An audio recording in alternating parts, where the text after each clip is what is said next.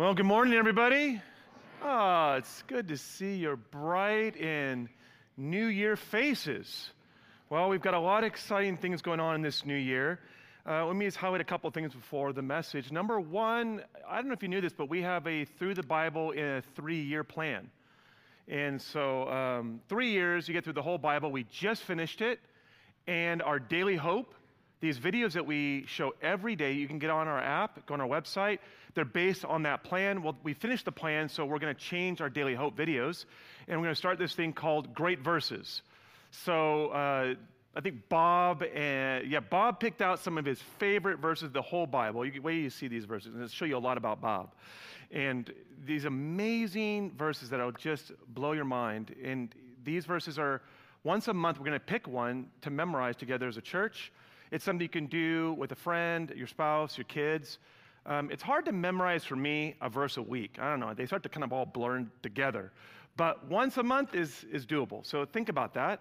And so we have the Great Verses videos we'll be doing. We have our once a month verse of the month that you can memorize and just get God's Word just taking up neurological real estate up there. And then lastly, I'm starting a Through the New Testament in a year with my kids. So if you want to see that plan and you want to do that for yourself or with somebody else, check that out. You can go on if you go on the app, you go to the homepage, click Daily Devo, and you'll see the plan laid out there. You can actually print a PDF, print it out, or just follow it digitally on the app and go through the entire New Testament in a year. It's one chapter a day, 5 days a week. And if you're wondering, what do you do with the other 2 days? You catch up.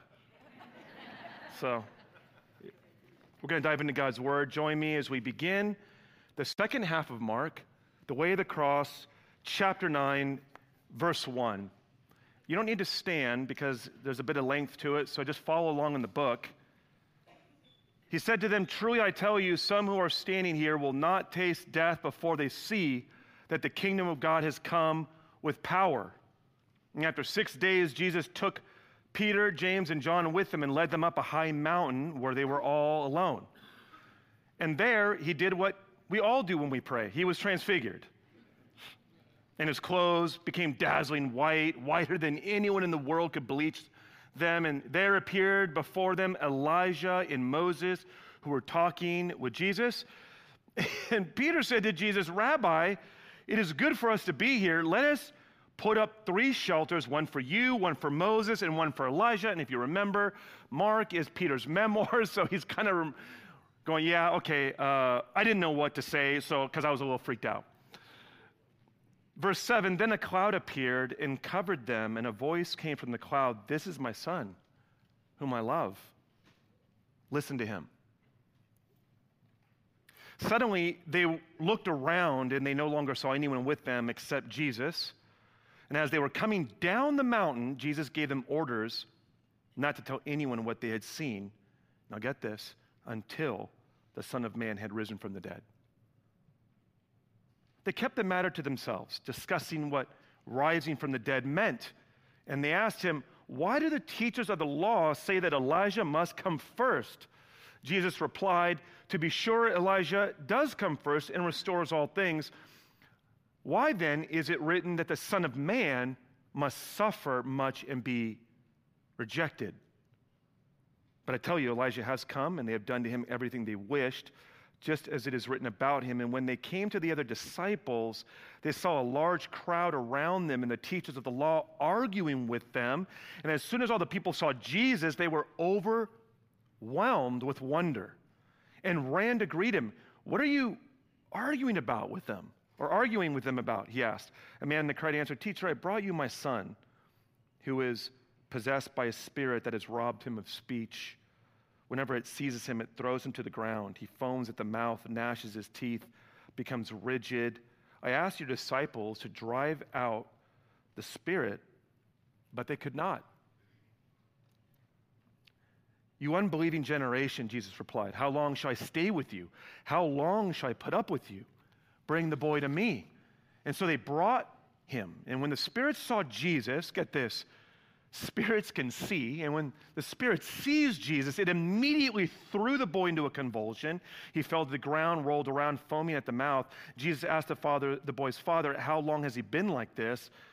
From childhood, he answered. It has often thrown him into fire or water to kill him, but if you can do anything, take pity on us and help us, if you can. Said Jesus, everything is possible for one who believes. And immediately the boy's father exclaimed, I do believe, help me overcome my belief. Isn't that a verse right there? I mean, there is a verse for us today. And we're going to come back to that one and sit on that, but take that to heart. When Jesus saw that a crowd was running to the scene, he rebuked the impure spirit. You deaf and mute spirit, he said, I command you, come out of him, never enter him again. The spirit shrieked, convulsed him violently, and came out, and the boy looked so much like a corpse that many said, he's dead. But Jesus took him by the hand, lifted him to his feet, and he stood up. And after Jesus had gone indoors, his disciples asked him privately, why couldn't we drive it out? And he replied, this kind can come out only by prayer. Wow, what? Was that long enough for you? Come on. There's a lot of text there, and there's a reason why they're together, and there's a reason why we're going to cover these two moments together in one unit. And I want to use Raphael, the great painter, to help us. Let's go to Raphael's painting. Now, this is a very famous painting that Raphael did. It's on display at the Vatican. Now, when Raphael first did this work, he painted it first with just the scene above Jesus transfigured, because that's the cool part. That's the part we all want to focus on, Jesus in glory. Now, have you ever had a moment with God where you just felt his closeness to you? Have you ever had a moment where you just felt like, man, you're on a mountaintop with God? God is near, everything is in its right perspective, and you just never want to leave. Right? And so Raphael paints it just like that, but then upon further reflection on the passage, he realized by divorcing it from this scene down here, the chaos, the confusion, the arguing. Here's the father with the boy. You can see the disciples even have a book, and they're trying to figure out, what do we do with this guy? And they're all pointing and arguing and confused. And what Raphael discerned is that the Bible presents these moments together to help us understand that these crazy everyday moments of our lives, how to pay the bills, how to handle those intractable problems that are in our life. This passage is meant to show us that God wants to bring his presence from the mountain down into these places. And that's what we see Jesus do here. He wants to show us how we can carry the presence of God with us into the most stubborn, resistant, challenging areas of our life. And so I'm glad Raphael painted it all together. And we see the two scenes together. And it's really important, secondly, about this passage is let's get a little bit of context on where this whole scene happens, because it's really important for us. Number one, verse 2 says it happens on a high mountain. Now, let's go to the picture, not the video, but just the picture. There we go. No, the next one. Yeah, let's go to the next one. Here it is, Mount Hermon. Mount Hermon sits 9,000 feet above sea level, and commentators debate, is it Mount Hermon or is it Mount Tabor? And I think it's Mount Hermon because it's the highest point in Israel, and it takes a while to get there. And if you can see, look at the passage, 6 days later. So the idea might be that it took them 6 days to get up to this point, up to this mountaintop. And it's up on the mountain, right here on Mount Hermon. Let's go to the next scene, about the height of Palomar Mountain here in San Diego County. Let's go to the next video, or image. Yeah, here we go. Now you see Mount Hermon is up there at the far right top. You see it up there? Now right beneath it is Caesarea Philippi. That is where we ended last year. In December, we looked at when Jesus says, who do people say that I am? And the disciples said, you are the Christ. And then they had that really joyful moment where Jesus said, get behind me, Satan, to Peter. And he had to rebuke a bunch of people because they didn't know how to make sense of Jesus' statement that he was going to die on the cross and rise from the dead. Now, this is really important here. After that moment, the disciples have got to be really discouraged because in that moment, they are focused on what Jesus said about dying and can't believe what he said about rising. Have you ever done that in your life? where you focus on the problem and you can't see the promise. And he knows they're discouraged, so he takes them up to this place to teach them how to strengthen their faith when they have to go through hard things. Because we got to go through sometimes hard things to get to the good thing. I used to always tell my kids when I was a soccer coach, do hard things today, do great things tomorrow. And Jesus is taking them up to the mountain, to the top, to strengthen them as they grapple with this journey they're about to take to the cross. Because the temptation for them is going to be to focus on the death and to lose sight of the promise of resurrection. Now, what I love about this map is they're on Mount Hermon. Jesus at this moment is literally at the highest point north that he is ever at in his entire ministry. So we are starting at the highest point, at literally the highest point of elevation that he's going to be in the entire book of Mark.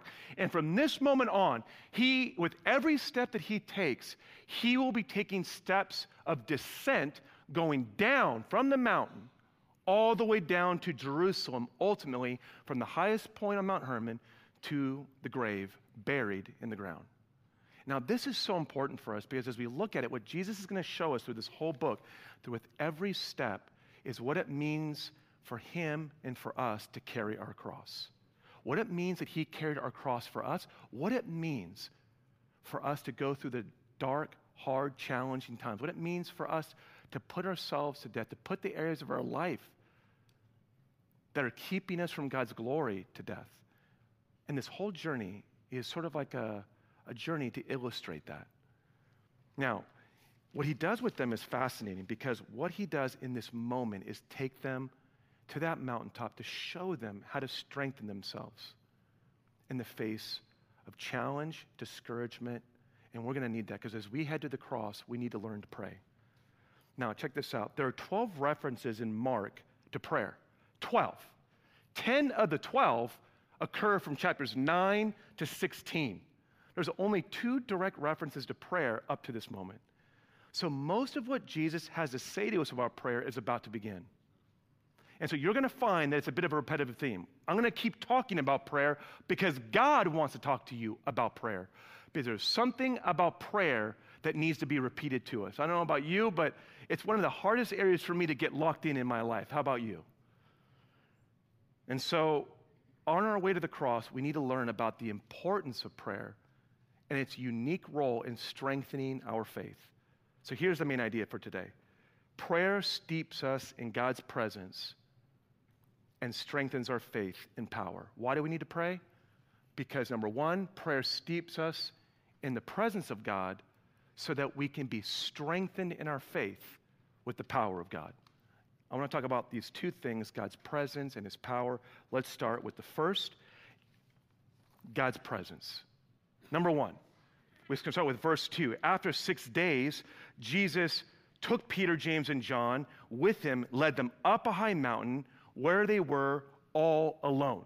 Now, the first step in getting into God's presence is the willingness to leave the crowd behind and to get alone with God. Because look at this, in verse 14, when they come down the mountain, what do they find? Verse 14 says this, when they come down the mountain, when they came down to the other disciples, they saw a large crowd.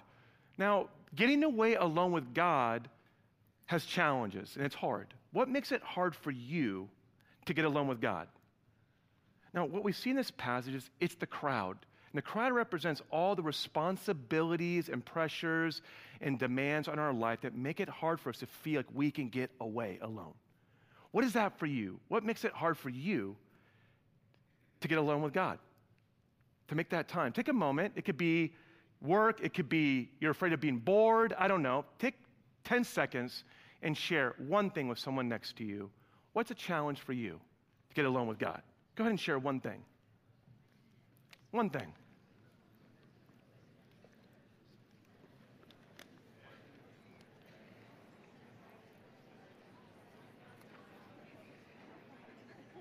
One thing that makes it tough to close the door. Just one.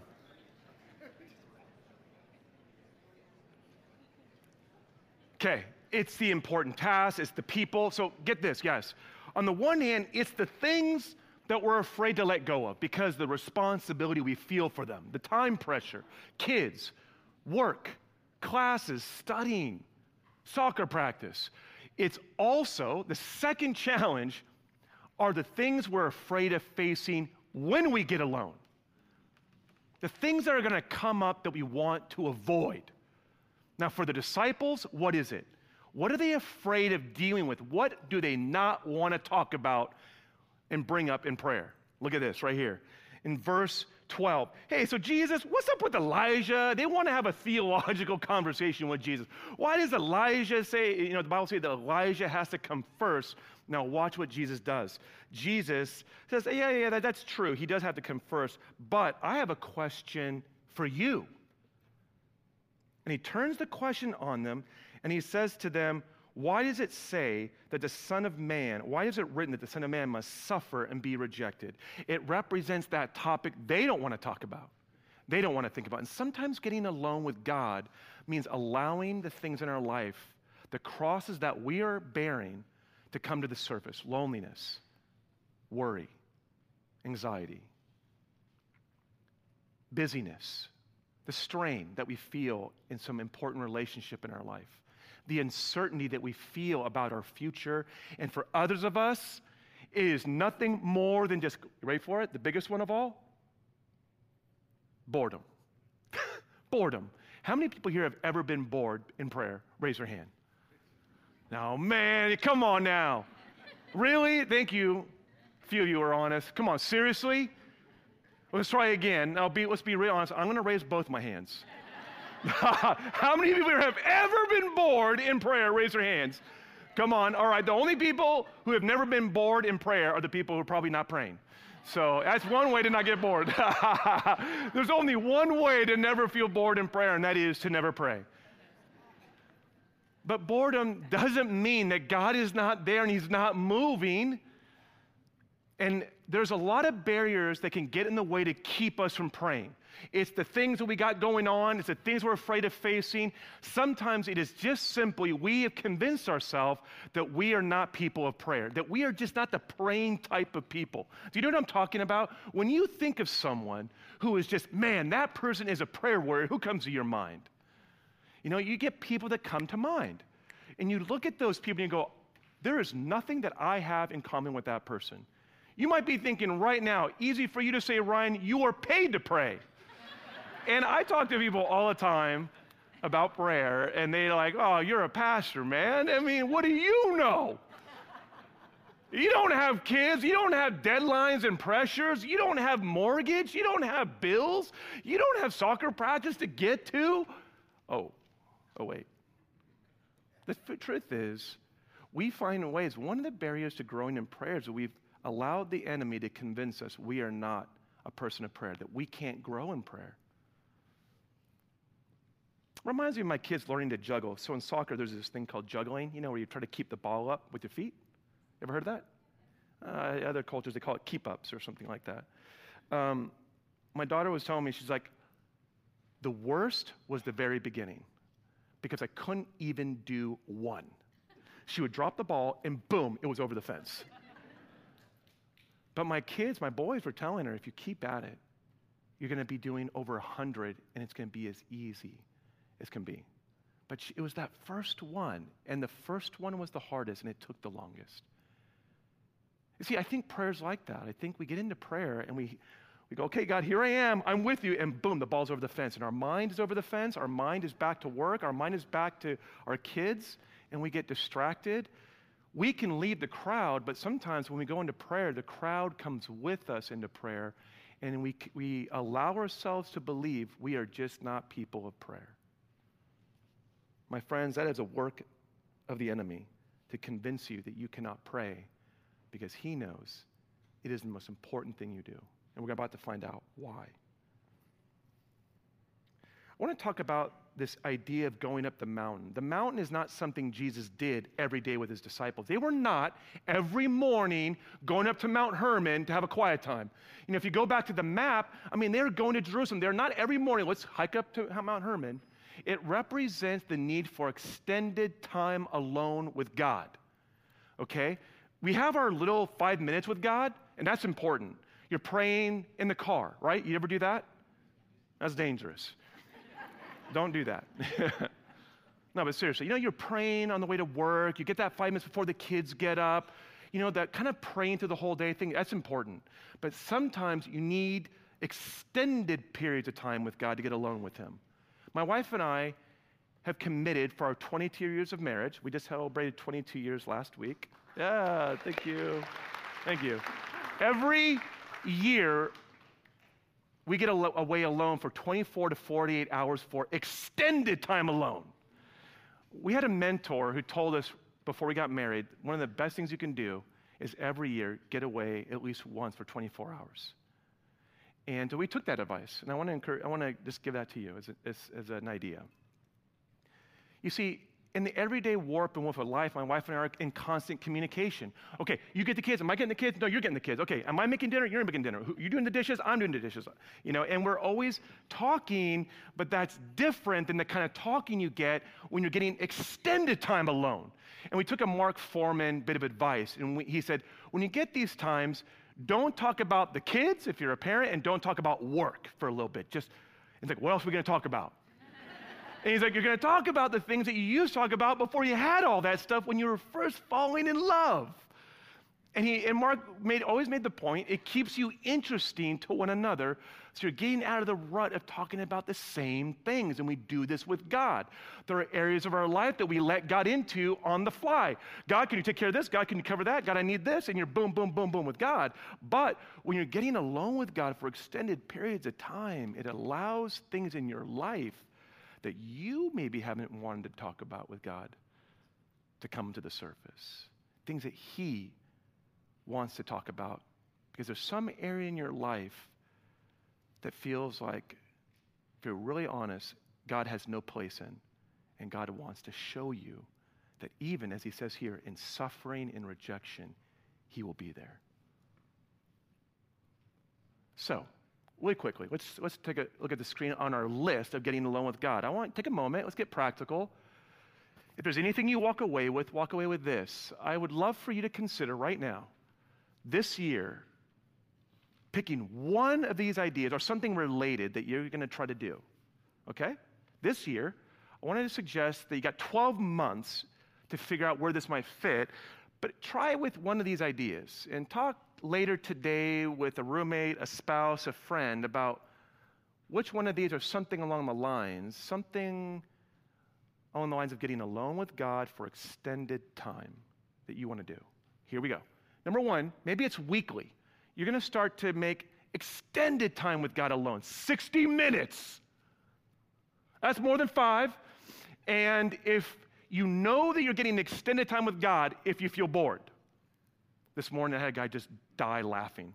I never got to ask him why it was so funny, but you know that you're getting that extended time with God when you feel bored, and boredom is the way that you feel the stretch of your soul into new ground of prayer with God, right? Just like your legs hurt when you're pushing your stamina in your body, when you're running, or your muscles, your soul stretches and can grow in prayer. So when you start to feel bored, you go, oh, now I'm getting stretched. Maybe for you it's 5 minutes, but maybe you just need to double it to 20, but go for 60. On a monthly basis, maybe it's 2 to 3 hours monthly. Quarterly, maybe you want to go for an 8-hour day, just a day retreat, not overnight, but just a day retreat. My wife did something like this. Actually, she did the annual one. She did 24 hours. Recently, my wife, after moving my son into college, we came back, and she's like, hon, my mama brain is going through so much sending my first kid to college. I just need to wrap my mind around what's happening in our family and what God is doing. Can I take 24 hours to go to the Rancho Bernardo Inn and Spa and just meet with God? Come on now. Whoever said meeting with God has to be lame? I said, you do it, babe. Go be with God. So she took off for 24 hours. So I'm giving you, women, I'm giving you permission. And she met with God. When she came back, her and I just sat over coffee and just talked about what got brought up and what she heard from God. Pick one, all right? Talk about it later today. The idea of getting this extended time is so that you can encounter God's presence. You can't encounter God's presence always in a rush. Sometimes we're so distracted, it takes time to let our distracted minds settle. So look at this verse. Verse 2 says this, there he was transfigured before them. When you're willing to get alone with God, you're creating space to have your vision of Jesus renewed. There he was transfigured before them. Now, mind you, they had been seeing Jesus every day. But I'll tell you, 24 hours alone with my wife renews my vision. She is not just the mother of my children, she is the lover of my life. She is my soulmate. And that gets renewed. And Jesus wants to renew that vision that you have of him, that he can't get to in your heart when you're only meeting with him in the rush and on the go. There he was transfigured before them, and get this, verse 7, and a voice came from the cloud, this is my son whom I love, listen to him. Prayer renews our vision and our love for Jesus because it helps us regain our perspective of God. Let me give you an example, or actually make a point.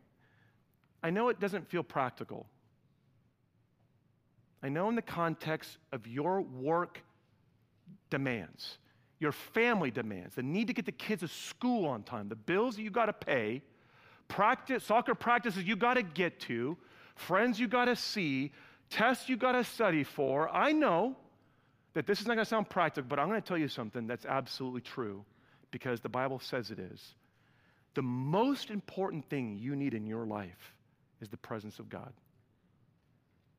The most important thing you need right now in your life is a renewed awareness of God's presence with you. The presence of God renews our perspective about ourselves and changes the way we see our circumstances.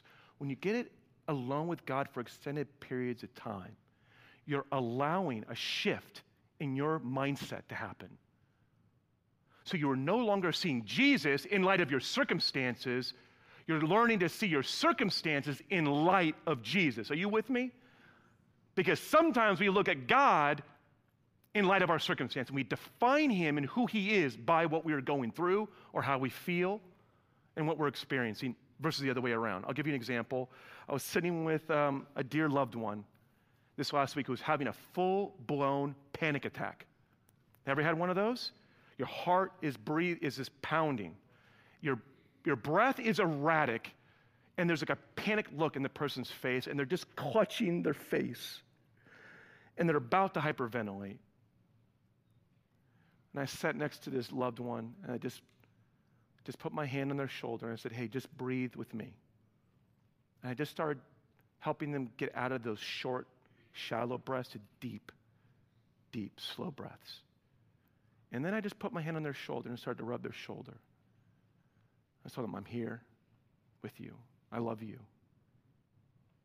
I'm with you. I have you. I'm going to support you. I'm going to be with you. I could just feel the anxiety starting to come down. That's like God's presence. We get into these places where we get so whipped up because we're so focused on the circumstance and we're losing sight of that presence that changes how we see everything. And that opens us to God's power in a really special way. When our eyes are on him, he can strengthen our faith so that his power can come into a situation. Look at this. Let's move to the next point. First, getting alone for new vision and a renewed awareness of God's presence. Number 2, power.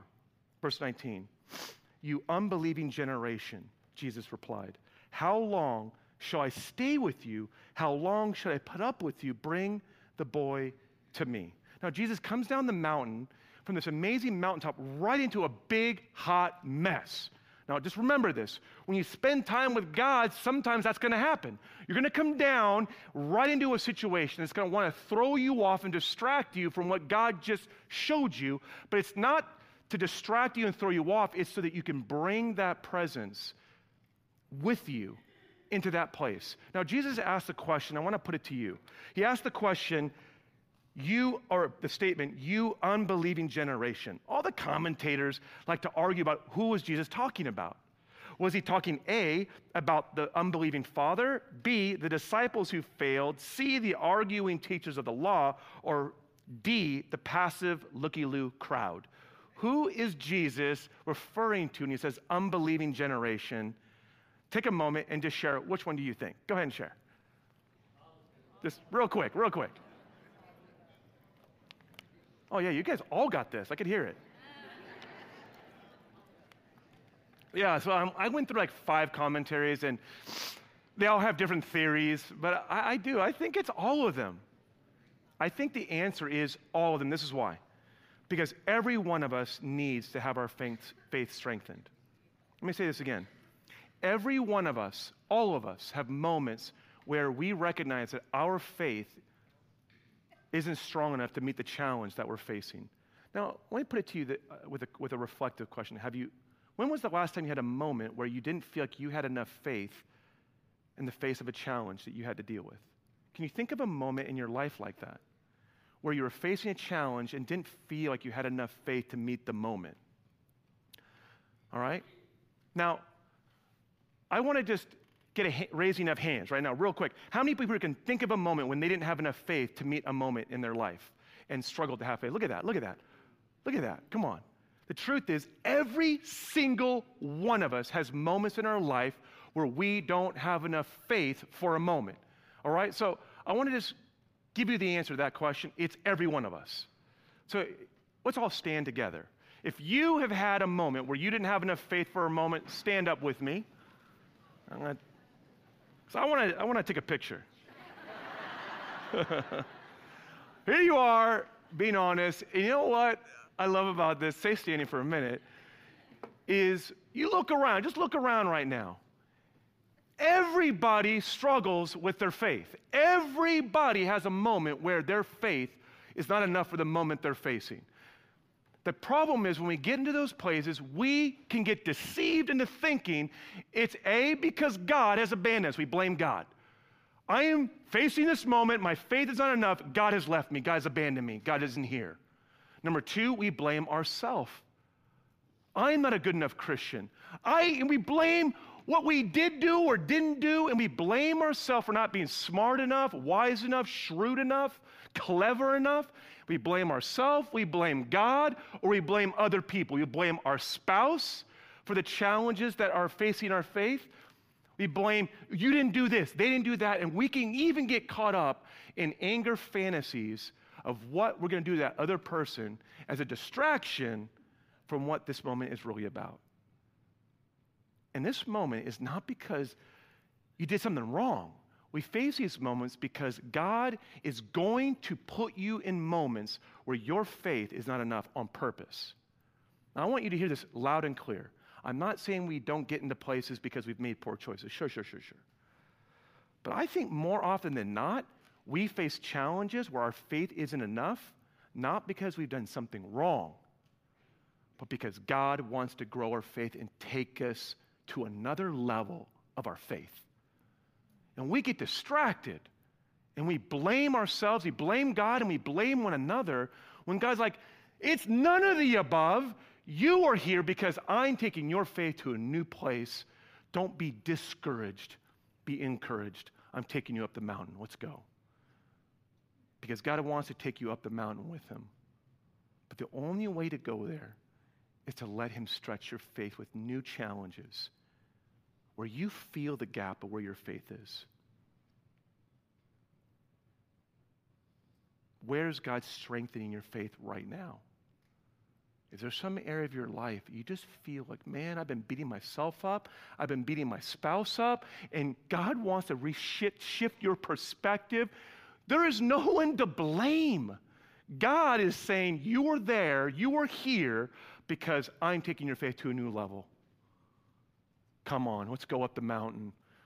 Think about what he's saying to Peter. I am not going to die and suffer because God's plan is going off the rails, or because, Peter, you didn't protect me, or because I, as the Messiah, failed. I'm going there because that is God's will, and that is the way God is going to bring his glory down on this earth. I'm going to the cross. Sometimes we have to carry crosses to get to the glory, and we get confused and think the cross is a sign that we've blown it somewhere. Come on now, people. God wants to strengthen your faith. Will you let him? Go ahead and take a seat.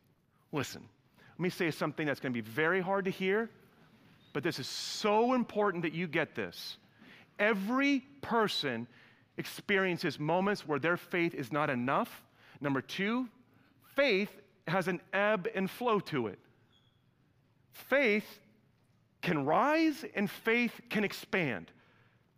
Faith can weaken and diminish. And yes, you can give up ground of faith and abdicate it out of fear and doubt. Yes, it's true that you can have a position of faith where God has already walked you through and give up that position because you start to give into the lie where the enemy comes at you going, why are you here again? How did you get yourself into this situation again? And you can beat yourself up and give up that position of faith. And you can backslide.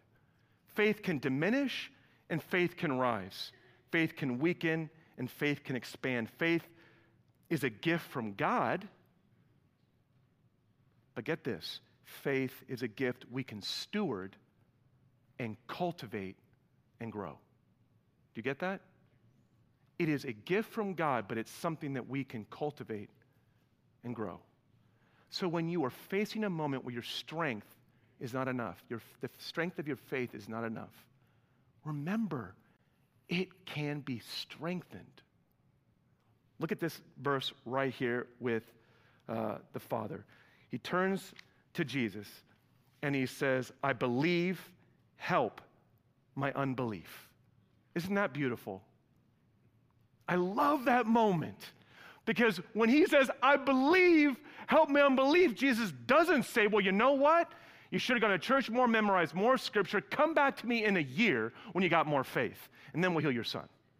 I just love this moment because for the Father just to say, I believe, help my unbelief, it's honest about two things. Number one, we always have more faith than we give ourselves credit for. Sometimes in a situation like this Father's in a crisis, we lose sight of the faith that we have. If you have enough faith to call out to God, to invite a loved one into your struggle, you have faith. If you have enough faith to admit the problem, you got some faith. But number two, when you don't have enough faith, God can increase your faith and strengthen it. And in fact, that is why you're there. How do you strengthen your faith? I want you to really talk about this later today. So when you go home, I'd love for you to talk about with your spouse, with a friend, with your kids, with your roommate, this question. How do you strengthen your faith? Number one, when have you struggled with your faith not being enough? And number two, how do you strengthen your faith? What do you do when your faith isn't there? Do you turn on your favorite Netflix and binge? All right, when the going gets tough, I go to Netflix, and forget my problems. Listen to this. Tozer, one of my favorite authors, says this: faith is the gaze of a soul upon a saving God. How do we strengthen our faith? Well, that's what Jesus is trying to show the disciples and us. He's trying to show us it comes by setting our eyes on God.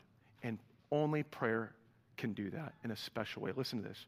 In verse 23, Jesus says to the Father, everything is possible for one who what? Who believes. Now get this. To the disciples, he says in verse 29, this kind can come out what? Only by prayer. Now right here in this moment, Jesus is linking faith with prayer. Now get this. There are some things that you and I are going to face in life that can only be faced with prayer. There are things that we're going to face in life that can only be overcome by prayer. Now, I'm not saying all you're going to do is pray and that's it. What I'm saying is you're going to face situations in your life where unless you are willing to pray and get with God alone, your faith is going to falter and not rise to the occasion. And I know that sounds scary because you're thinking, I can't even juggle the ball one time. 1 minute of prayer and I'm bored, and your mind is over the fence. But I'm here to tell you this morning that according to Scripture, every one of you is hardwired to pray. Every one of you. Every human being is hardwired to pray. I've seen atheists pray. I prayed with people who have absolutely no religious background at all. And as the saying goes, there's no atheist in the foxhole, which means what? That there's something so natural about praying. And that's because God has hardwired his image into your soul. And every one of you has the ability to grow in prayer. I want to invite the band to come on out. And as the band comes out, I want to really face this idea head on. The idea that there's some of us who are not wired to pray. Now, I know there's some people who make a whole living out of prayer. I mean, they pray 4 or 5 hours a day. God bless those guys. Just like there are people who can run ultra marathons, 100-mile races, got it. But every one of us can run. Every human being is built to run. Even more so, if you are willing to give yourself to prayer this year, God is going to expand that prayer. And he's going to use these moments where you feel like you're in over your head, where your faith isn't enough, to draw you up the mountain into a new place of strength with him. Now, I want to invite the band to come on out. So, I'm trying to get you out on time. But, I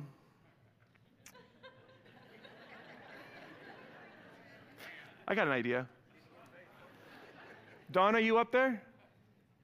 Yeah, can we show that video, the NFL video? Here's a cool example of someone who has been with God on the mountain, is bringing prayer into this everyday moment. Last Monday, there was a football player who fell on the field with a cardiac arrest on Monday, Damar Hamlin. And there was this moment on ESPN where rather than talking about sports statistics, this commentator said, you know what we're going to do right now?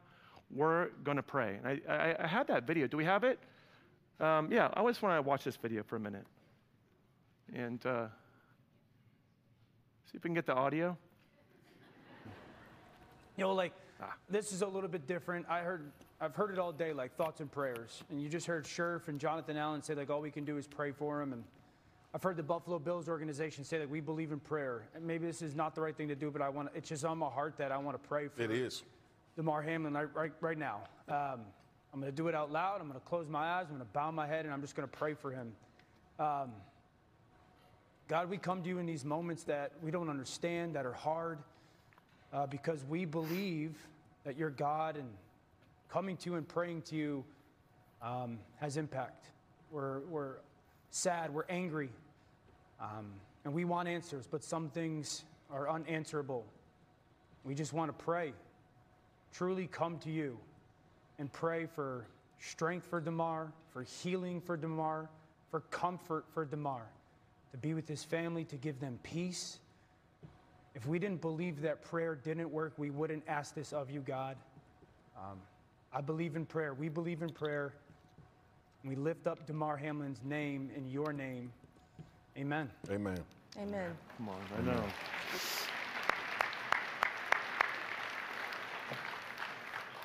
It's such a good illustration of this whole moment.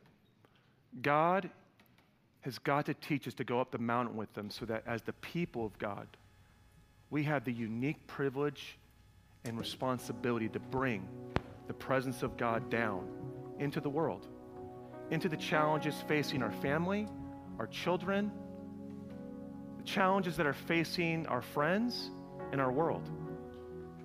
We alone don't have the power. There are challenges facing our world and our families and our lives that alone we cannot face. And the world is hungry for a power and a solution that is greater than anything any human being can bring.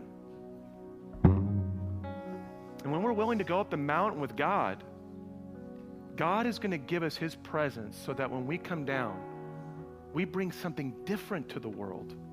We bring something unique, something that politics and technology can't bring, that only the presence of God can bring. I want to do one last thing with you guys before we leave. Can I invite you to take a seat for a minute? I want to call somebody out of the crowd, well, a group of you.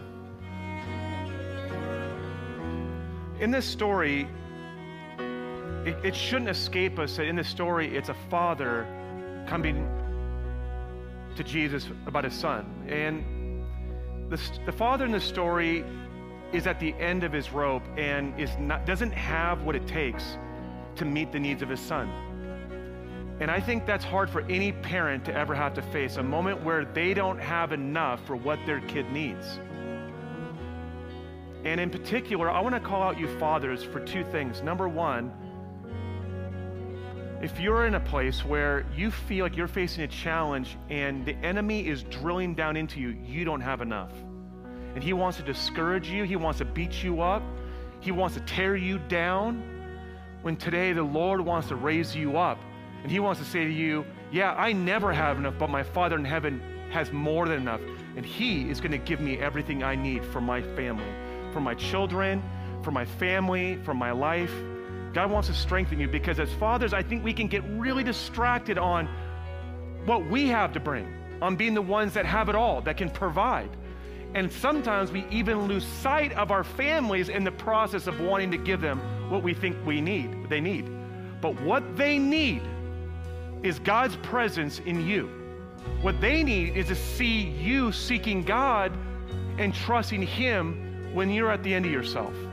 More than anything else, our families need examples of fathers facing the challenges in their life by seeking God's face. And I want to encourage you right now, the example and the position that you have as a father to show your kids where a man of God goes when they are at the end of their rope. They go to God. They go to the Father and they show faith and they find their strength there.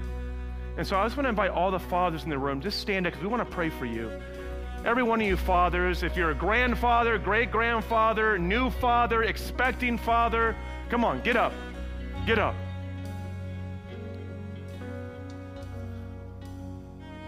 I'm singling you out in part because I wonder as a father myself if it's more than even the mothers, it's more tempting for us to fall back on our own strength when we're facing challenges, to blame ourselves when our family doesn't have enough, rather than seeing the opportunity to grow our faith and to trust God. Sometimes we think we have to be God to our family, and you're not God. You're not the Savior. But God wants through you to show your family how to seek his face. Come on now. To show your kids how to get on their knees and call out to God and to see God show up. So we want to bless you right now with encouragement and strength today. So if you're sitting next to these fathers, would you stand and lay a hand on them? Because I know that these fathers are facing challenges. Lord, we pray for every father in this room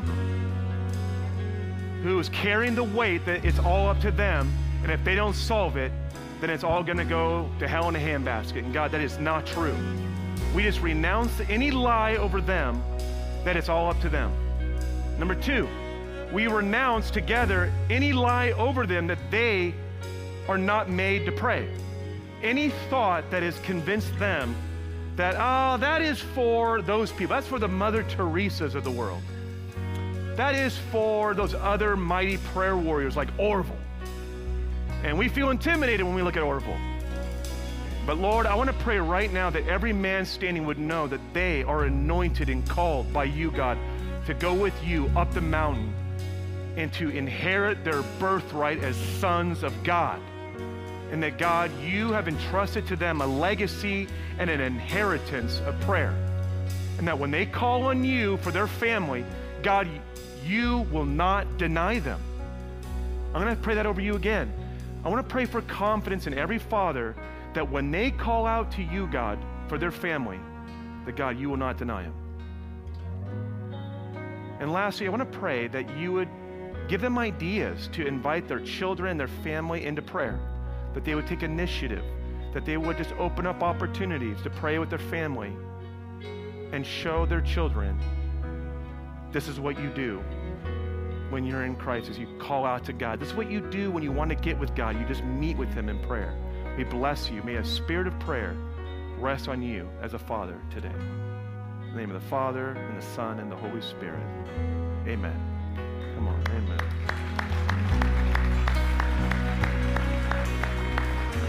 Before you go, I want to invite the prayer team to come on up. Prayer team. And if there is an area of your life that is just, you feel discouraged in prayer and you need a fresh boost of faith, come let us pray with you. You don't need to do it alone. I want to invite you to come on up to the front. And for the rest of you, I'll see you next Sunday. God bless.